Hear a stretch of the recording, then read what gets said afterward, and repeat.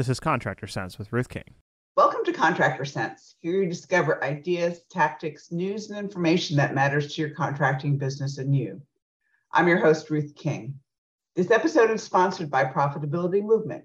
Google Profitability-Movement to join this community of business owners focused on building profit, increasing wealth, and giving back. Thank you for joining us. Here is how we will help your business and you today. Happy Labor Day. Today, we celebrate our labor forces, our team members who generate the billable hours and revenues for our companies, and our team members who support the field labor in taking care of our customers. Over the past 35 plus years, I've seen the good, the bad, and the ugly as it relates to employees and culture. The great companies with great cultures attract people to work at their companies like flies are attracted to honey, and they get to be picky about who they choose. Today, I'll give you 5 ways to build a company culture that people want to join and stay at for life. So let's get started. First and foremost, and this is really easy to do, it's to say thank you. We all get so caught up in the day-to-day, running of our business and doing our jobs and doing the processes and doing the procedures with our heads down and focused on building a profitable business that sometimes we forget to say thank you. And the reality is that those 2 little words go a long way to have your team members feel appreciated. You can say it, your managers can say it, everybody can say thank you. Catch them doing something right. And that's the really cool part about it, because they're not going to expect, hey, I really appreciate how you took care of Mrs. Jones, or hey, I really appreciate how you helped, John when he was struggling with figuring out what was going on with company A, B, and C system. Thank yous take, 10 seconds maybe, and they make the team member and your employee feel good, but they also make you feel good. So I know we're really and truly focused on, the business and everything else like that, but stop for a minute, smell the roses, and say thank you to the team members who work with you. They'll appreciate it, you'll feel better, and everybody wins, including the customer in that particular case. All right. So that is an overview. And there's some really interesting ways to say thank you that I've seen. We're just about out of summer, and we're in a situation where we're going to start, or should be planning for fall if you haven't already planned for fall. And it's time to say a huge thank you to your employees for, working crazy hours during the summer. And sometimes I've seen it through barbecues. I've seen it through, barbecues at lunch, like you have a barbecue on Friday at lunchtime, everybody comes in and they get the rest of the afternoon off. I've seen it as thank you notes and paychecks. I've seen it as thank yous to the spouses and significant others.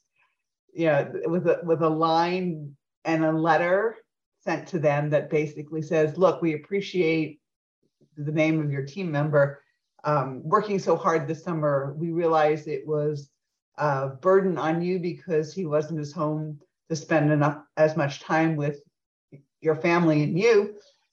I want you to know that our customers really and truly appreciate it, as do I. So thank you very much.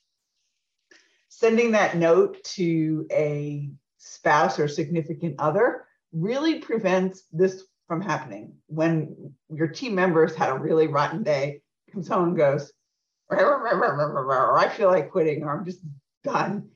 The spouse is like, okay, you had a bad day. This is a really great company to work for. They thank you and they appreciate you. Suck it up. Now, they may not say it exactly like that, but that's what they're thinking, rather than, oh, honey, why don't you just find another job?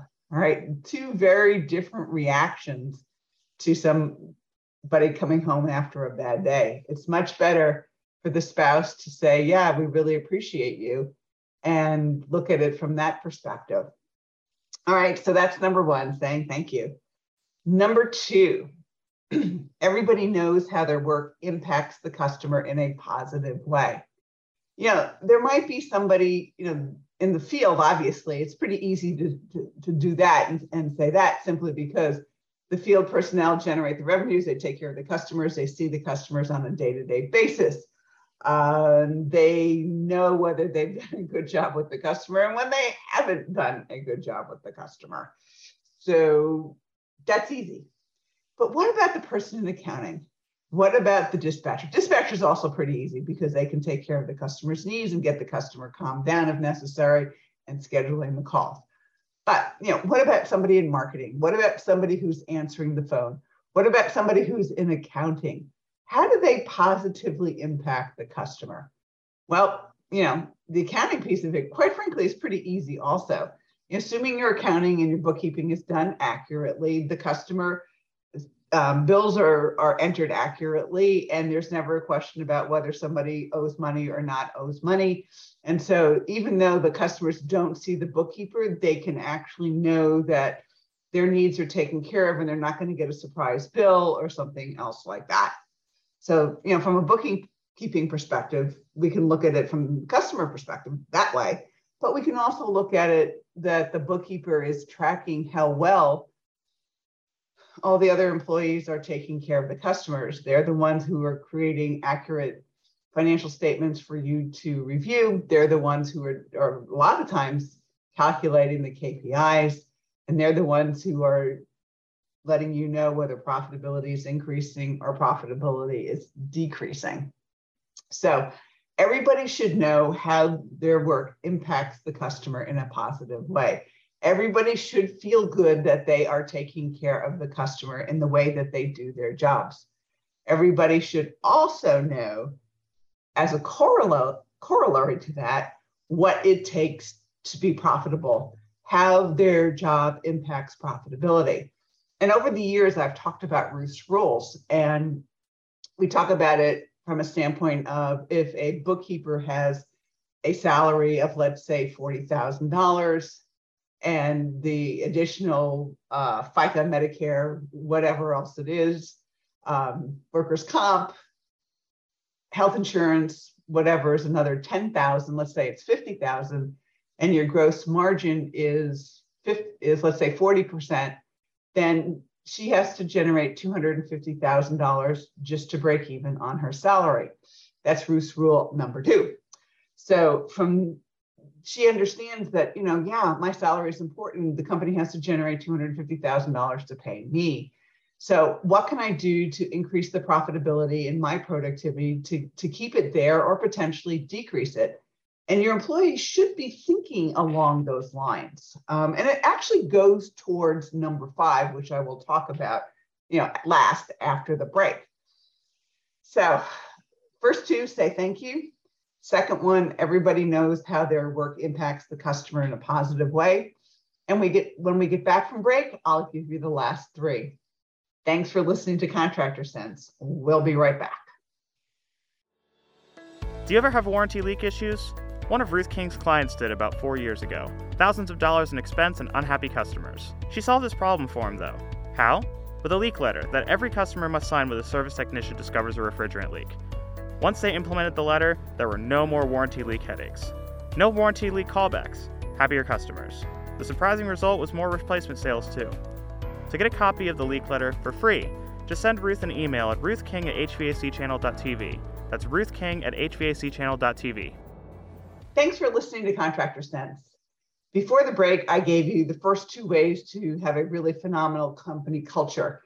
And they are to always say thank you, and that everybody knows their work, how their work impacts the customer in a positive way, and the amount of revenue that it's going to take to pay them. So, they impact profitability, and they need to understand that the company has to be profitable and take care of the customer's issues, needs, wants profitably, or the company will not be there. So profit is not a bad word. Right? So number 3 is to give back to the community. Right? Most of you do this, and it's really fun to do. It doesn't always have to be money. Yes, money is appreciated by the nonprofits in your area, but what if you had a contest and gave out $1,000 to the winner, $250 to the third place, and $500 to the second place of all the people who vote for their nonprofits during a particular time period? Now, Dave Squires talked about this in a podcast in June, and they use this very successfully to help the company get exposure in the community, number one, but number two, do some really, really good things for some local nonprofits. And you could probably do the same thing. They have it all done in the databases and everything else like that. So if you go to Online Access and Google that, you'll be able to find out what they're doing there. Think about it though. That's doing something really good for the community, but it's also really doing something good for your company, because as these people go to your website to vote for their favorite charity, which they can see the votes on a live basis, they're also finding out about your company. Yeah. All right. So there's two birds are killed with one stone here. And I don't mean it from a negative perspective. I mean it from a very positive perspective. So you're doing something really cool for the community. And I think the ones that we've done actually with some of my clients are about, a local animal shelter, a local, soup kitchen type thing, a local, local things, not the national nonprofits who couldn't, $1,000 basically is not even a drop in their bucket. These are local charities who $1,000 would impact, or $500 would impact, or $250 would impact. And you can sweeten the pot at the end by putting $25 coupons, in emails to everybody who voted and say, thank you, we're going to give you $25 off and an additional $25 to the charity you voted for when you use this coupon. So you win again. So there's lots of things to take community involvement and merge that with things that will help those particular nonprofits and also help generate revenues for you also. But giving back is part of what we do. I mean, it's the thank yous. We do really well, share the wealth. My mantra is get and stay profitable, build wealth, and give back. And my giving back is very much focused on reading and very much focused on business. I do a lot with Kiva. I do a lot with Best the Bus, which is a really cool way. There's a bus that comes and the kids get to go pick out the book that they want to read, et cetera, et cetera, et cetera. And then the bus goes away. So these kids have a library book, which a lot of them have not. I do room to read, and there's lots of things that I do that I just, I don't tell the world about as a general rule, but I focus what I do on the things that are important to business owners and to reading, because those are two of my loves. And I want to share the wealth and the ability for others to get books and read, as well as start businesses in areas that are, third world countries and stuff like that. So number 3 is giving back to the community. Number 4 is to communicate frequently where the company is going.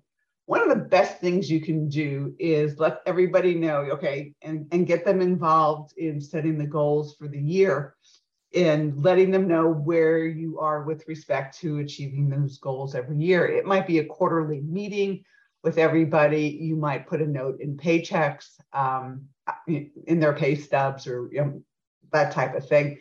But let everybody know the good and the bad.